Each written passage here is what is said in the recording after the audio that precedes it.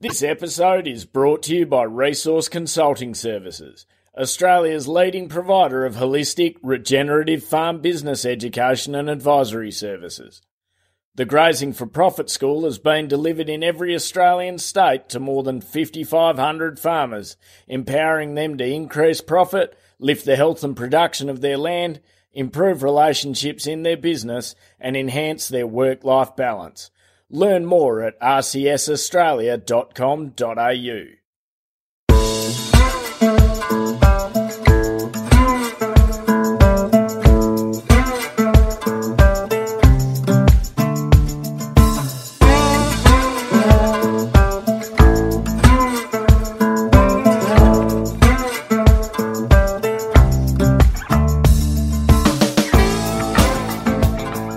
Listening to the Central Station Podcast, where we bring you stories of what life in the outback is really like and why many wouldn't live anywhere else.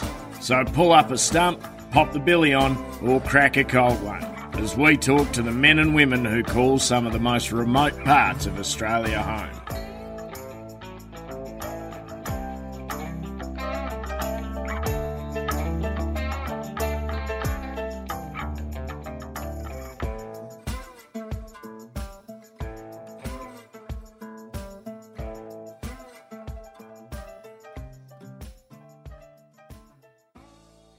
Conversations in the agricultural and rural community pertaining to mental health generally don't go beyond raising awareness of mental health itself.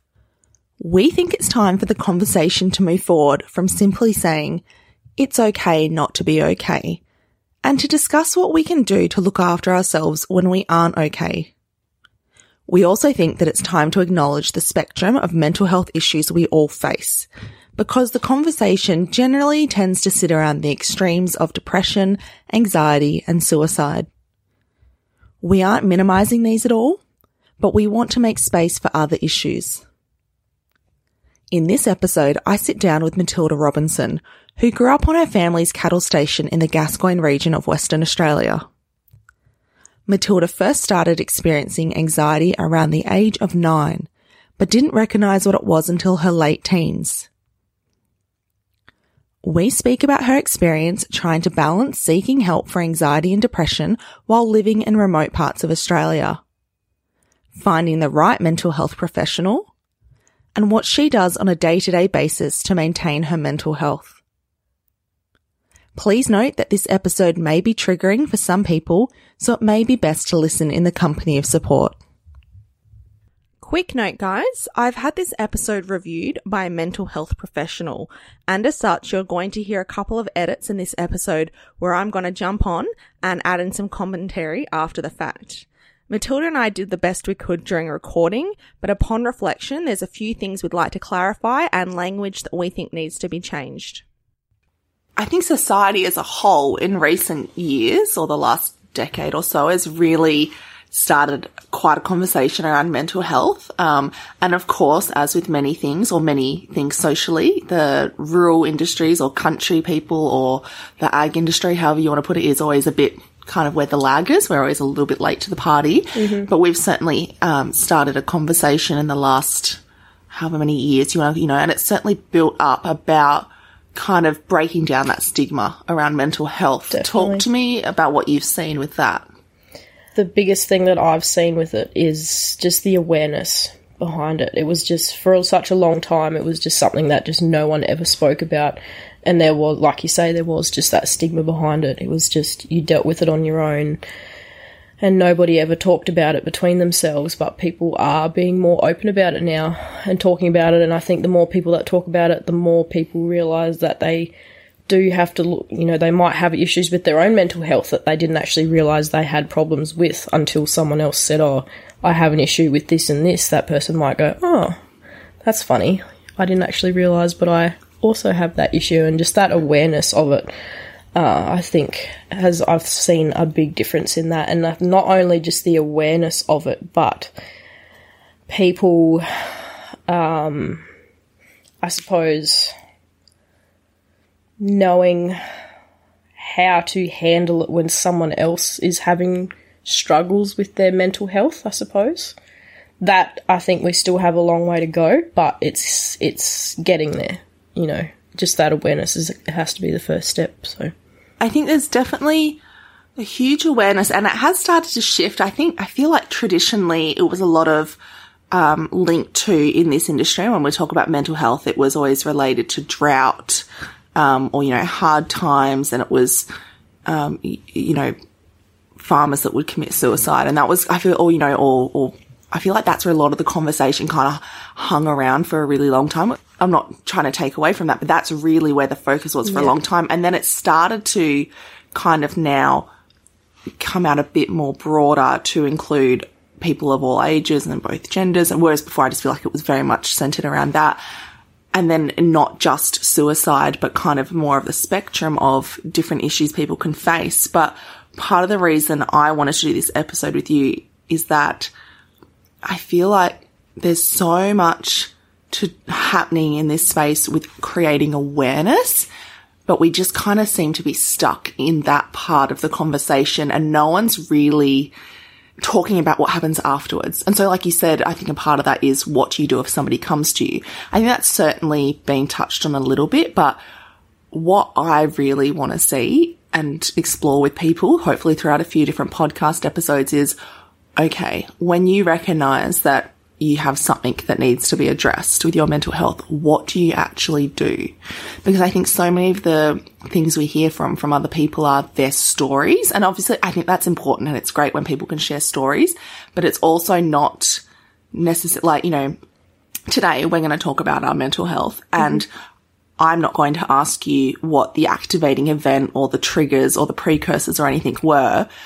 I want to talk about what, you know, how your symptoms manifest and present, and then what you actually do to treat them, because I think that's where the conversation really isn't being had. Yep. And we just seem to get stuck up on hearing people's stories, which are still very important, because I think it shows that it doesn't, you know, there's not just one story or one set of circumstances that can lead to mental health issues, but we just never seem to move past the story and to actually, like, well, what are we doing? And I think it's great every time I see it's okay not to be okay and whatnot and all those kind of things.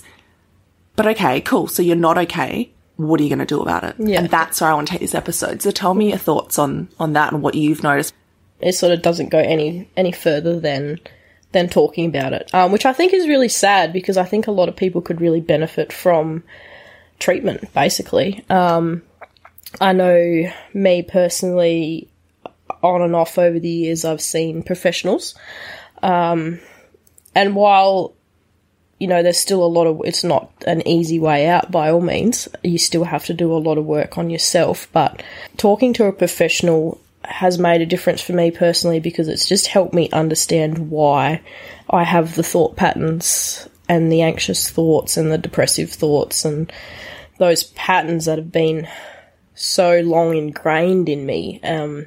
Understanding why I do those things, again, I suppose that creates that awareness in myself, so then I can work on changing them, but I also probably wouldn't be aware of those things without having seen that professional. And it also just takes away that feeling like you're crazy, I think. You know, someone to be like, righto, well, you feel this way because of this, and, you know, this chemical imbalance, or, you know, this trauma or whatever. They sort of just break it down so that it makes sense. And that for me was really helpful personally. And I think definitely talking about it, but it only ever seems to, when people talk about it, it only ever seems to be that first conversation, and then it's sort of just never brought up again. And I just think that's silly, because it's not like you can have one conversation and the problem's all of a sudden gone, and it's never just one conversation problem. It's something you need to be aware of and to talk about regularly. And I think talking about it regularly with people who understand it can be really, really helpful. Part of the reason I'm really looking forward to recording this episode with you is that we are going to be talking about both of our experiences with mental health, and just demonstrating that, you know, again, with that conversation, when people are talking about it, it does really seem to just go straight to the extremes of, anxiety, depression, but suicide. And then so people will be like, oh, but I'm not super depressed and I can get out of bed each day and I'm not suicidal. I don't have issues. And you and I are not suicidal. We can get out of bed every day, but we've both had our struggles with anxiety and depression. And so I think that's also that's the thing I see. And that it's not just anxiety and depression. I mean, Jane Sale, the founder of Central Station, has written a beautiful article about her struggle with post-traumatic stress disorder, which she struggled with silently for almost 5 years before she sought professional help.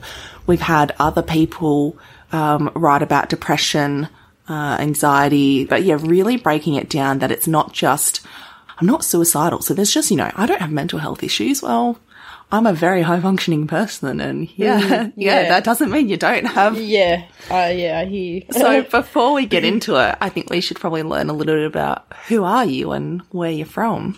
So I actually grew up in the Upper Gascoyne on Yinnetharra and Mount Phillip Station. So Carnarvon, which is about 1,000 kilometres roughly north of Perth, and then inland from there, obviously being a coastal town. But Yinnetharra and Mount Phillip were about 350 kilometres inland from there, so that was our nearest town, and that was where myself and all my 3 siblings, we were all born there. So, yeah. Let's talk about when you first recognised that you had issues, and then when you recognised it. I suppose there's a difference between you first recognised it and when you first actually probably started having issues. Yep. So we probably don't always cotton on as soon as it happens. And that was definitely the case with me. Okay, so here's the first correction that I'd like to make. It wasn't the correct language, and Matilda and I did actually debate about this before recording. We're like, how do we talk about this? Do we call it issues, struggles, problems? What do we say? And we're like, well, we'll just go with issues. But upon reflection and having liaised with mental health professionals, it isn't really appropriate to say issues because the word issues is quite insular. So it would have been more appropriate to ask Matilda, when did she first know that she was struggling, or perhaps when she felt something wasn't quite right. It's certainly not best practice to refer to it as issues. I think when I first started to realise that I had issues with my mental health, I was probably, I'm going to say late teens, early 20s.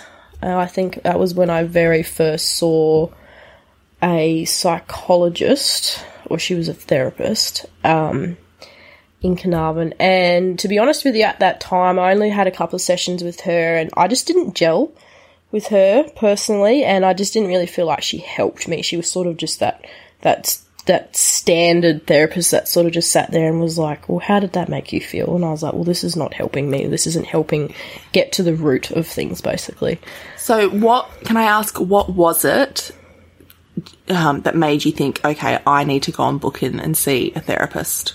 I was feeling very, very down about life, feeling very lost, feeling very unmotivated. I just had no drive. I didn't, that same old story you hear about people not wanting to get out of bed every day. I was very confused. I was very anxious, but I was also just so tired and I wasn't sleeping, and a lot of the very typical symptoms, I suppose, but it was just very consistent. And then too, I suppose I went through phases where I'd be okay, and I still do go through these phases where I'm okay, and then I won't be okay, and then I'll be okay, and it was sort of just the not so okay phases were getting more prominent, which I suppose is what made me think that I needed to do something about it. And so at that time, were you still out on your family station?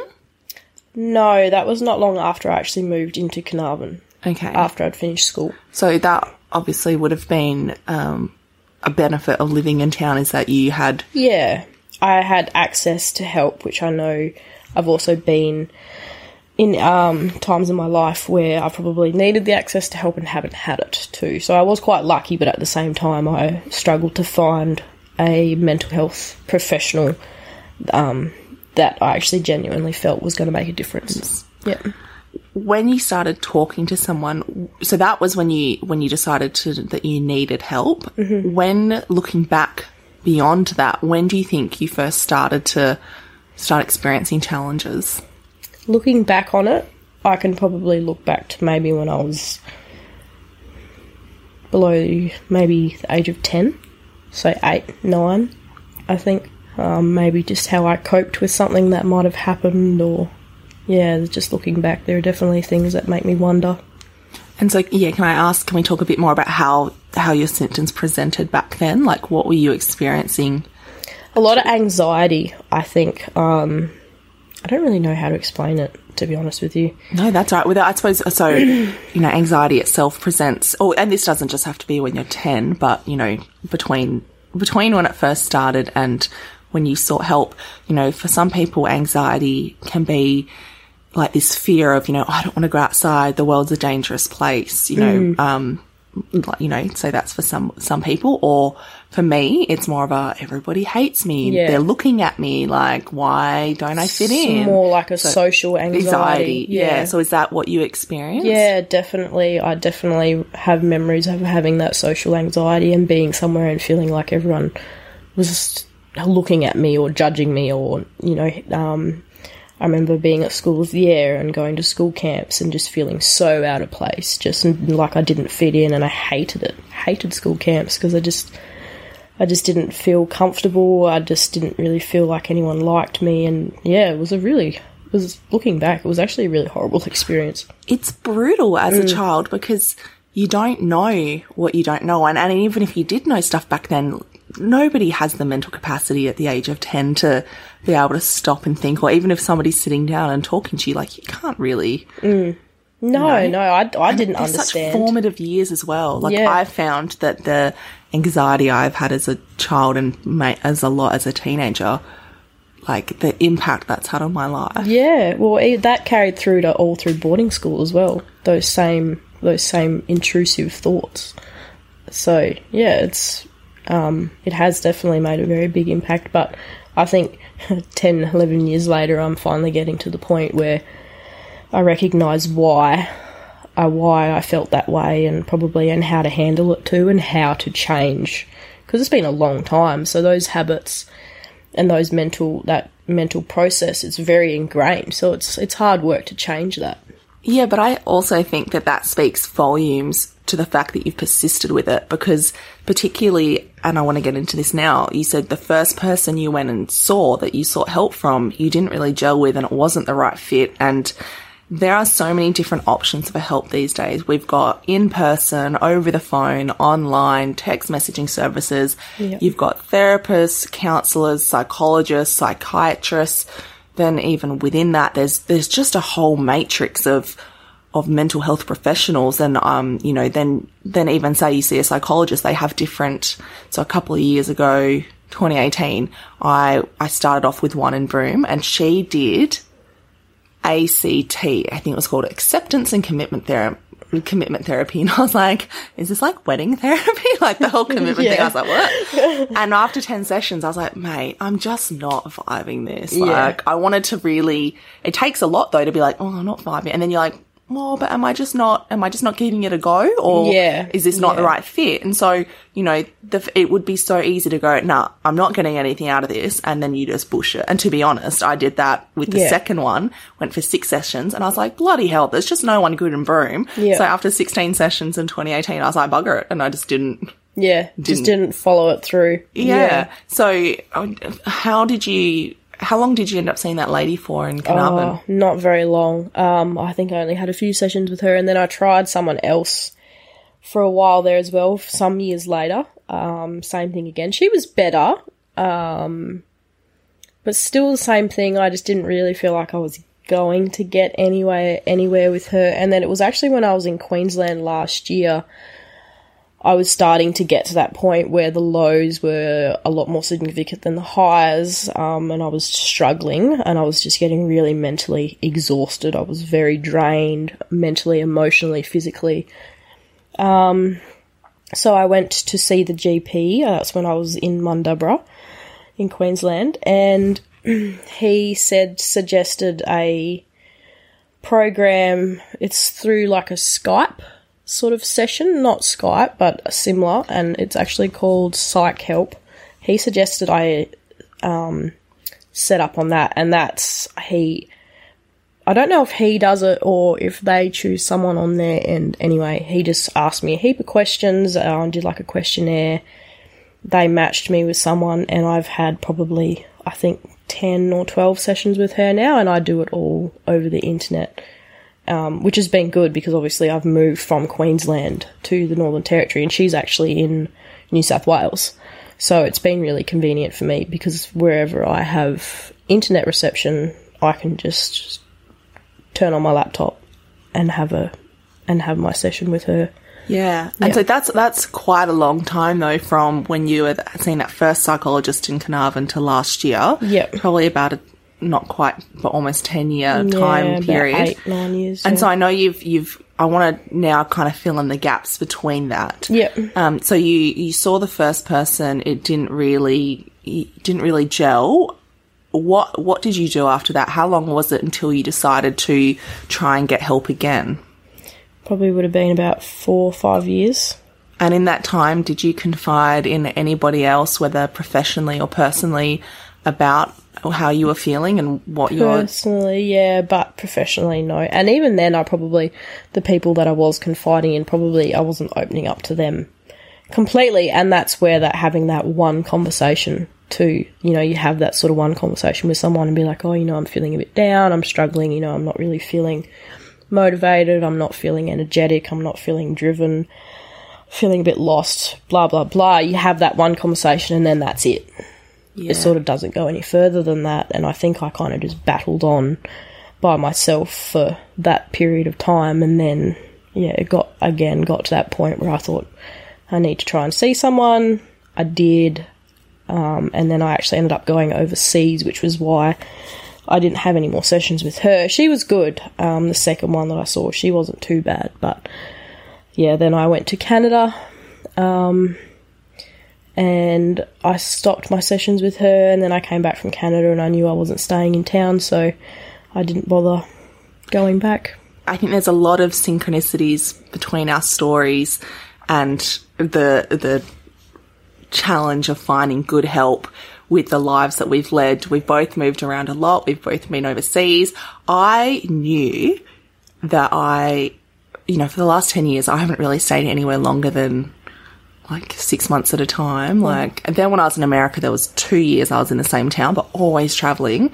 And then recently 2 years in Broome. But I remember the whole time I lived in America, I knew I needed to go and talk to someone. Yeah. And I was just like, nah, it's too hard in another country. Health insurance, ridiculous. Yes. I'm never around anywhere. And then it really became quite prominent in 2017, which was my final year that I lived overseas. Really funny. It was the same year for me. Right. Then. Yeah. And I went to Canada. And that year, though, I lived in Texas for a few months, and I went out to Wyoming and then came back to Texas. And I was like, well, listen, I'm never anywhere for more than a few weeks or months at a time. There's no point starting, you start with someone, you have a few sessions and you go somewhere else and you have to start all over again. Yeah. And it just, but at the same time, it's not the right way to handle it either. No. You put it in the too hard basket. Yeah, which is not good because it doesn't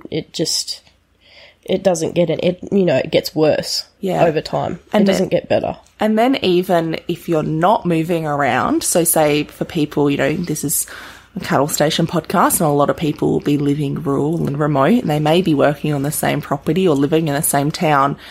But if you are out of town, I think it can be very difficult because it's in this line of work, and this is a conversation I think really needs to be, or something that really needs to be considered by everybody in this industry, is that for the most part, people don't have their own agency. So that, and I mean, I've worked on places where I've not even known what we were going to do that morning. That morning you'd get to breakfast and be like, bloody hell, what are we going to do? I know some places they run really good shows and you've got the next 2 months, and obviously things can always change, but you've got the next 2 months out there. We're mustering here, we're trucking here, we're going to this rodeo, this camp truck, but you've got no, if you want to, and you don't know when you're going to get days off, or if you get days off. Yeah, if you get days off. So if you want to go into town and book a doctor's appointment, for then, if you're going all the way into town, you need to pick up all the shopping, all the parts, do all the things. Yes. But then even then, why do you want a day off to go into town? Why can't you just wait until judgment? Why can't you just wait till we have a Saturday or a Sunday off? Well, doctors aren't open, Yeah. So, and I think I know you've spoken to me previously about feeling really guilty for taking time off work to go and seek help. Where were you at the time, or what were you doing at the time where you had to take time off work to go to your appointments? Station work. Working on stations, yeah. And so how did you navigate that conversation with your employer to say, hey, like, did you feel like you could be honest, or did you say you needed to go have an appointment for something else? Purely because I was a contractor, I could kind of make my own rules a little bit and just be like, I'm not available this day. But also because I'd been working basically full-time for them for a long period of time, also sort of made, that was where the guilt came into it, because I felt, you know, I knew how busy we were, and because I was there so consistently, I felt like they were sort of relying on me to be available. But I was lucky because I could just say to them, look, you know, I can't do this day, I have an appointment. And then it was actually after a few weeks, I think, when it sort of I became aware of the fact that these appointments were going to become consistent. And I worked, you know, it sort of got to the point where I was having them, I think I started off every fortnight, and then after a while we went back to every month, I think, once a month. So when I knew that I was going to be having these appointments consistently, I did explain to my boss why, because I wanted him to be aware of it, because then for that guilt, basically, just so then I didn't feel bad about saying to him, look, yeah, this is what I'm doing. And if he was going to judge me for that, then I guess I just told myself that was more of a reflection on him than it was me, because that was something at that time, well, even now, like, it's something that I needed to prioritise for myself. And if he wasn't understanding of that, then that also wasn't an environment I wanted to be in either. So I think that's a really important point to make. You know, if somebody's not willing to support you when you're seeking out help, who will actually support you. And yes, you know, I don't know what the answer is for, say, for the people listening to this who work on stations. I think there's also this stigma that still, even though we're, you know, it's okay not to be okay and all that kind of stuff, but it's like, well, yes, I want to work here, and but I'm only here for a season, or it's my first year here, and well, they might think I'm defective, or I'm not very good at my job, or I'm a bit of a risk, or, you know, they won't want to hire me or have me back. If I don't know how we get past that. I think that comes from within yourself. I really do. And that's that awareness. I think that's where that awareness comes into it, of being aware of the fact that it is something that you need to prioritise. And I suppose whether you want to prioritise it, like, do you want to make a difference in your own life and do something about it and try and work through these issues, knowing why you have these issues, how to handle them, how to try and change the way you are, or do you want to keep going through those phases of feeling like crap, basically? Yeah, it's just a big cycle. Yeah, exactly. So I suppose it's really dependent on the individual. I know for me personally, I got to the point where I wanted to make that difference.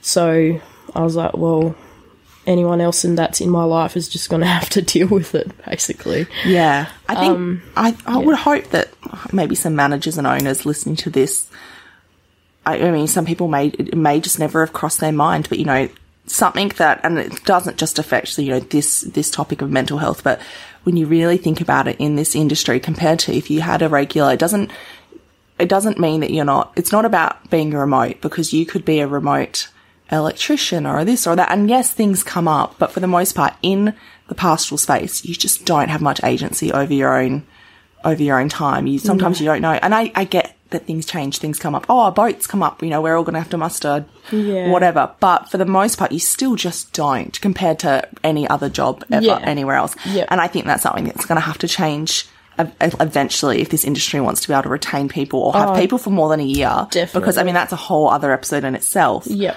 But, you know, I don't see why somebody can't work on a station and still be able to receive help, whether it's in person or online, whether they go, you know, hey, once a fortnight I go into town for this. And even, to be honest with you, like the online option, it's great. There's so many of them now. And I think that that's just awesome, because it opens up the doorway for so many people. And I think too, if you can, even if it's just once a month for an hour, That's such little time, and if a head stockman or a manager or whatever can't allow their staff to prioritise their own mental health for 1 hour a month. During business hours too, I think is important to know. Yeah. Because, you know, you're not really going to get to have your psychologist meeting at 7 o'clock at night. No. I mean, there might be some services that do after hours, but for the most part, it's going to be during the day. It is, yeah. Oh, but we've got to go out mustering that day. Okay, well, I'll either work around the homestead today or I'll come out and meet you at the yards and we've yarded up. You know, exactly. We've got to be more flexible with this. Absolutely. If they want to look after their staff, it has and to. And imagine how more productive your staff will be, and the retention and the flow-on effects would just be. Yeah, 100%. Okay, I'm back with another update. So after speaking to a mental health professional, we learnt that, you know, where we just said, you know, even if you're seeing someone for just 1 hour a month, you know, it's better than nothing, you know, as long as you're seeing someone. That's actually not right. So depending on the severity of somebody's symptoms and the way they're presenting themselves, that's going to impact the way it needs to be treated. And once a month might actually be useless for some people. And not only might it be useless because it's too infrequent, it can also actually be quite detrimental because people get down on themselves, you know, thinking, well, this isn't working, and then it kind of spirals from there. So quite often in the beginning when people need to seek help, once a month, once a fortnight, it isn't actually often enough. So we've certainly, I feel like we've taken this conversation a bit beyond the standard of, you know, it's okay not to be okay. I don't want to keep saying, I would like to say I fully stand behind that. It is okay not to be okay. But for me, I'm just like, yeah, but what are you going to do afterwards? Because as I said, I come across a lot of people that have struggling with different aspects of mental health, whether it's PTSD or even, you know, when we think suicide, particularly up in the pastoral space, the suicide rates in the Kimberley are pretty much the highest in the world when it comes to Indigenous people. And so I think when people hear there's been a suicide in the Kimberley, they just assume it's in an Indigenous community. And I'm not trying to take away from that at all. But there was a ringer, station hand in the Kimberley who committed suicide a couple of years ago. I've heard stories of, I think it was a pilot also, even in the Territory last year, or was it the year before, there was another young station hand who attempted and was brought into town and was actually turned away from the hospital because they're not gazetted to cope with it. I know, that's a whole other episode in itself. God. And then I've got, we've had Jane with her PTSD, but then I know someone else who's struggling with PTSD at the moment after a traumatic experience in the industry. Then there's just, so what I want to do now is actually talk about so aside from the fact that, you know, it's about trying and committing to getting help and finding the right fit. And I think we've kind of covered off on it is important to find someone who's the right fit. So now I want to talk about what we both do. Mm-hmm. Because I don't think it's enough to just say, oh, I asked for help. Like what, but then I think like, but what do you do? So are you saying, is it a clinical psychologist? And do you know if there's a particular style of therapy or what, you know, is there something? I remember the one thing that I actually liked about her to start with when I first started having my sessions with her was that she actually said she doesn't stick to one particular style. She changes it and uses parts of all these different styles to suit the individual. And I was like, well, that's good, because I remember one of the first ones that I saw in Carnarvon, I think they call it EFT, the tapping. Have you ever heard of that? It's like you tap in like certain areas of your body and it's like pressure points and it's meant to help rewire your brain anyway. She was doing that with me and I just couldn't get into it. For me at the time, I was quite young. Oh, actually, I think I might have. Yeah. I don't know if it's EFT or NF. I think it's a neurological, like a neuroscience thing. Yeah. And I mean, it probably does work, but at that point in time for me, I was just like this, I don't know, I just felt like she was some crazy old lady just tapping on my face. A lot of woo-woo. Yeah. Pretty much. She was like trying to perform some witchcraft on me. So with the lady that I have been seeing, she's been good, and that's why I liked her, was because she said, for that reason, I don't use one particular style or one particular therapy. I use different parts of what I find works for each person.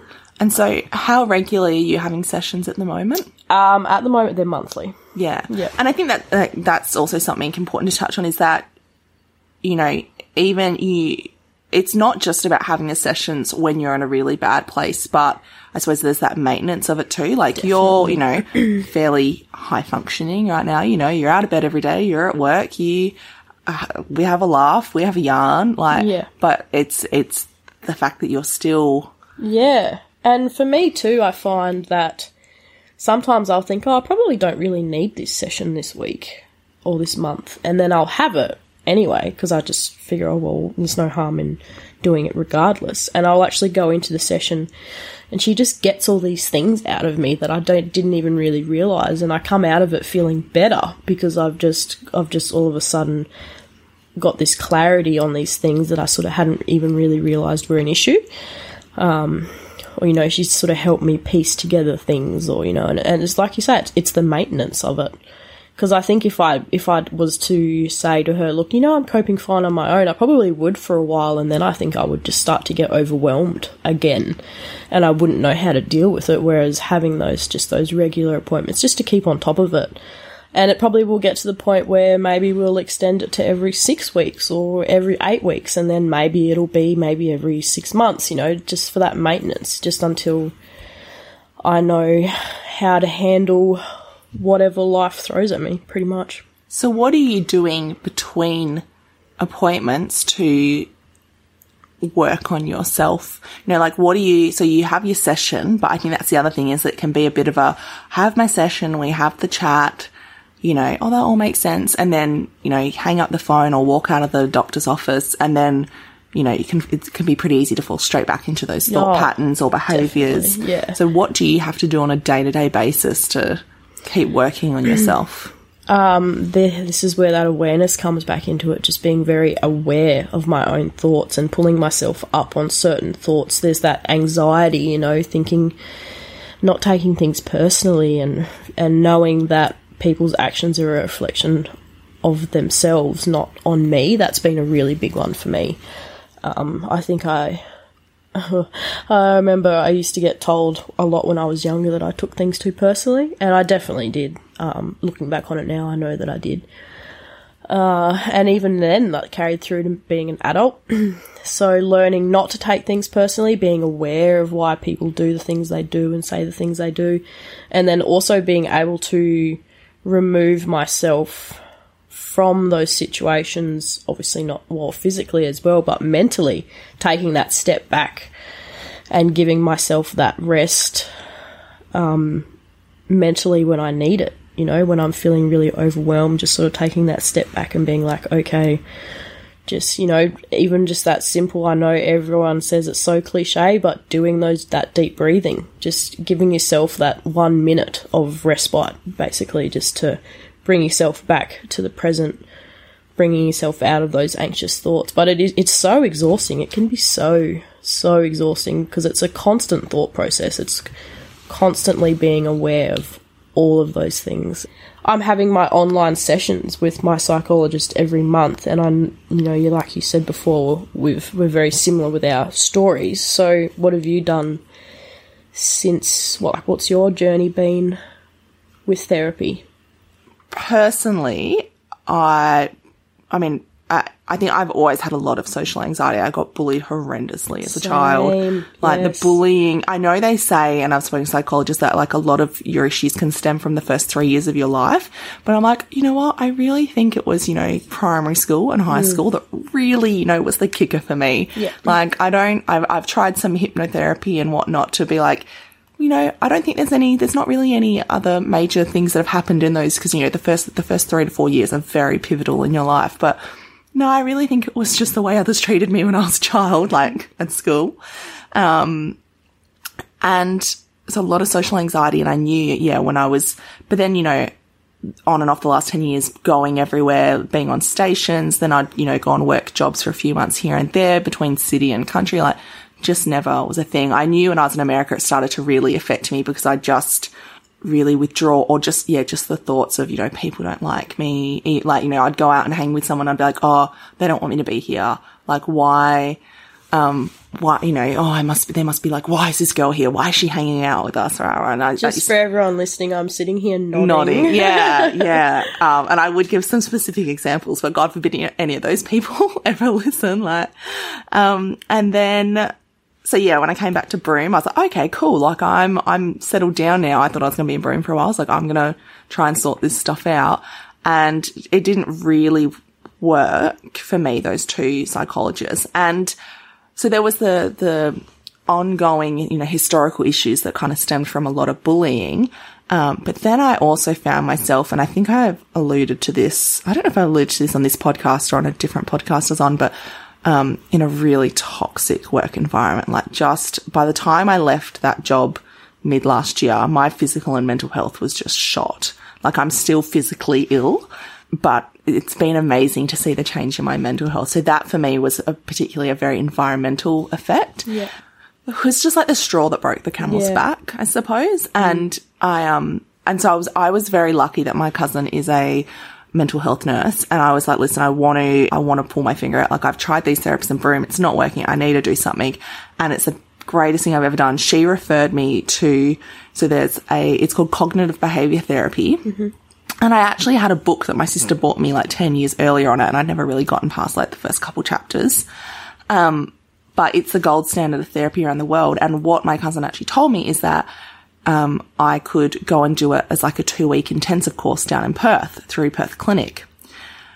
And what I had to do is I had to go to my GP, ask for a referral to a psychiatrist, I drove down to Perth, went and visited the psychiatrist because they are connected to the clinic, and you can only get into that course if one of their doctors refers you. And I was like, hey, this is what I want to do. I had my assessment. And he's like, yep, no worries. So then I did that for 2 weeks at the end of 2019. So I took sick leave from work. I told my boss, I was like, hey, I need to clarify that my boss and my immediate, colleagues were incredible people. It's just the broader, everyone else in the government, pretty much. Mm-hmm. Like, sorry guys, but also not sorry. So I did 2 weeks of 9 to 5 in group therapy, like with 7 other strangers, and then an extra week of something else called dialectal behavior therapy, which is called DBT, and that is kind of like a mindfulness and that one, to be honest, that one I got nothing out of. I didn't really understand it, and I was like, I'm going to stick with it. The CBT, though, has completely changed, because for me, so I never really experienced I'm depressed, I can't get out of bed, I'm suicidal, I hate my life, For me, it was just always this really toxic thought pattern that just held me back. And whether it's in social situations or any situations, and it was very hit and miss, because anybody who knows me knows that they would be like, you're not confident, or you're not, anxious or whatever, but a very high functioning therapy. And that is something you learn these things, you learn about to recognize cognitive distortions, which are the unhealthy thinking styles, and how to reframe them, and how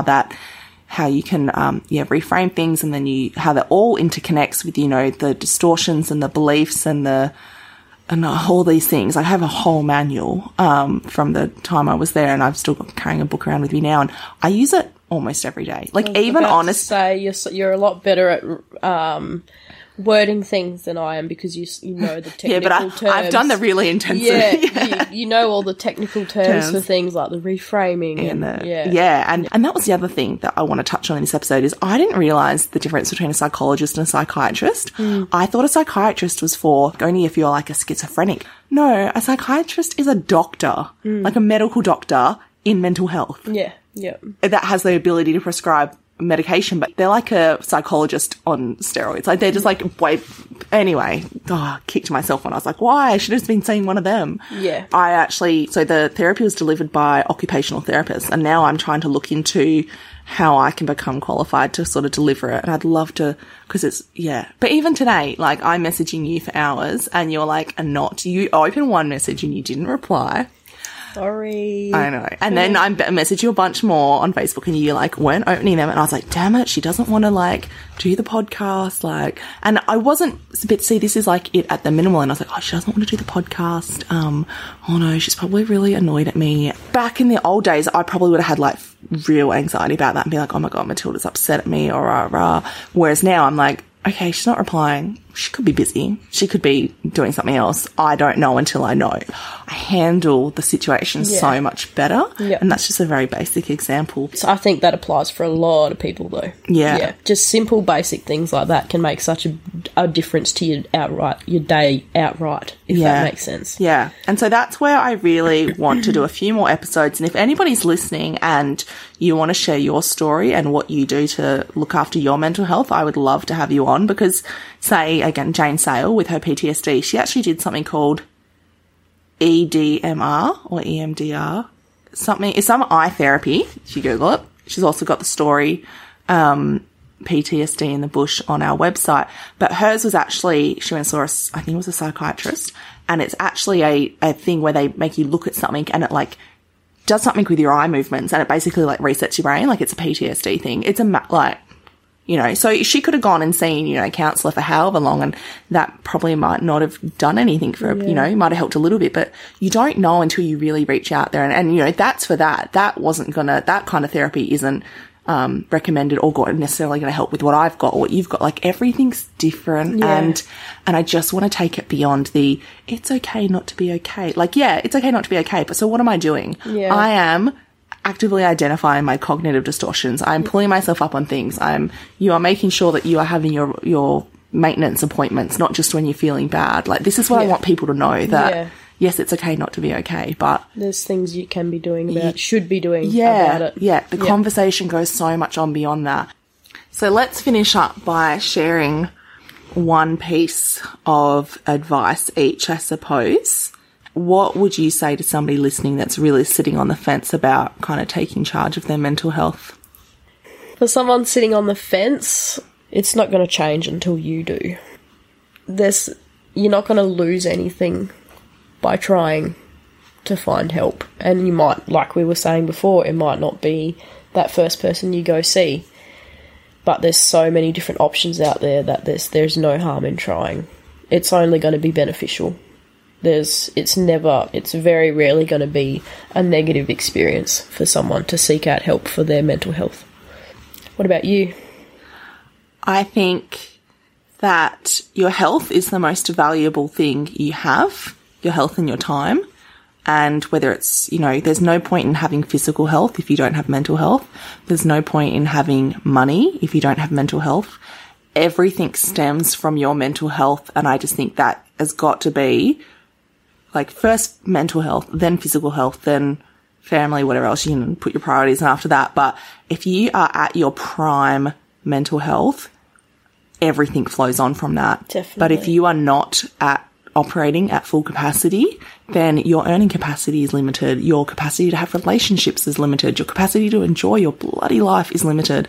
So yes, sometimes, you can get however many free sessions and then it gets expensive, but add up how much we spend on online shopping or Macca's or whatever else. And just think, once you knock this on the head, like yes, there may be ongoing expenses and, if you do some intensive therapy, it may be an expense. But once you knock that on the head, I couldn't think of a better way to spend money. I agree.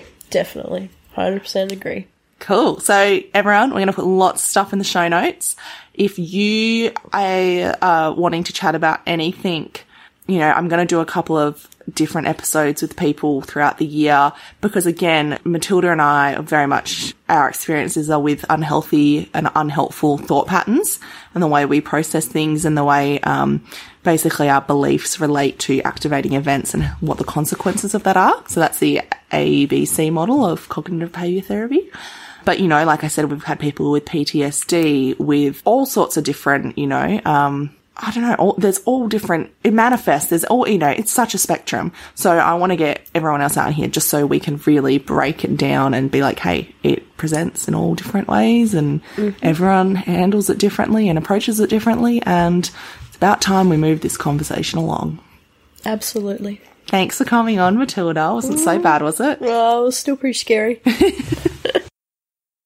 Ag Workforce specialises in recruiting for agricultural jobs including farm work, station work and agribusiness across Australia.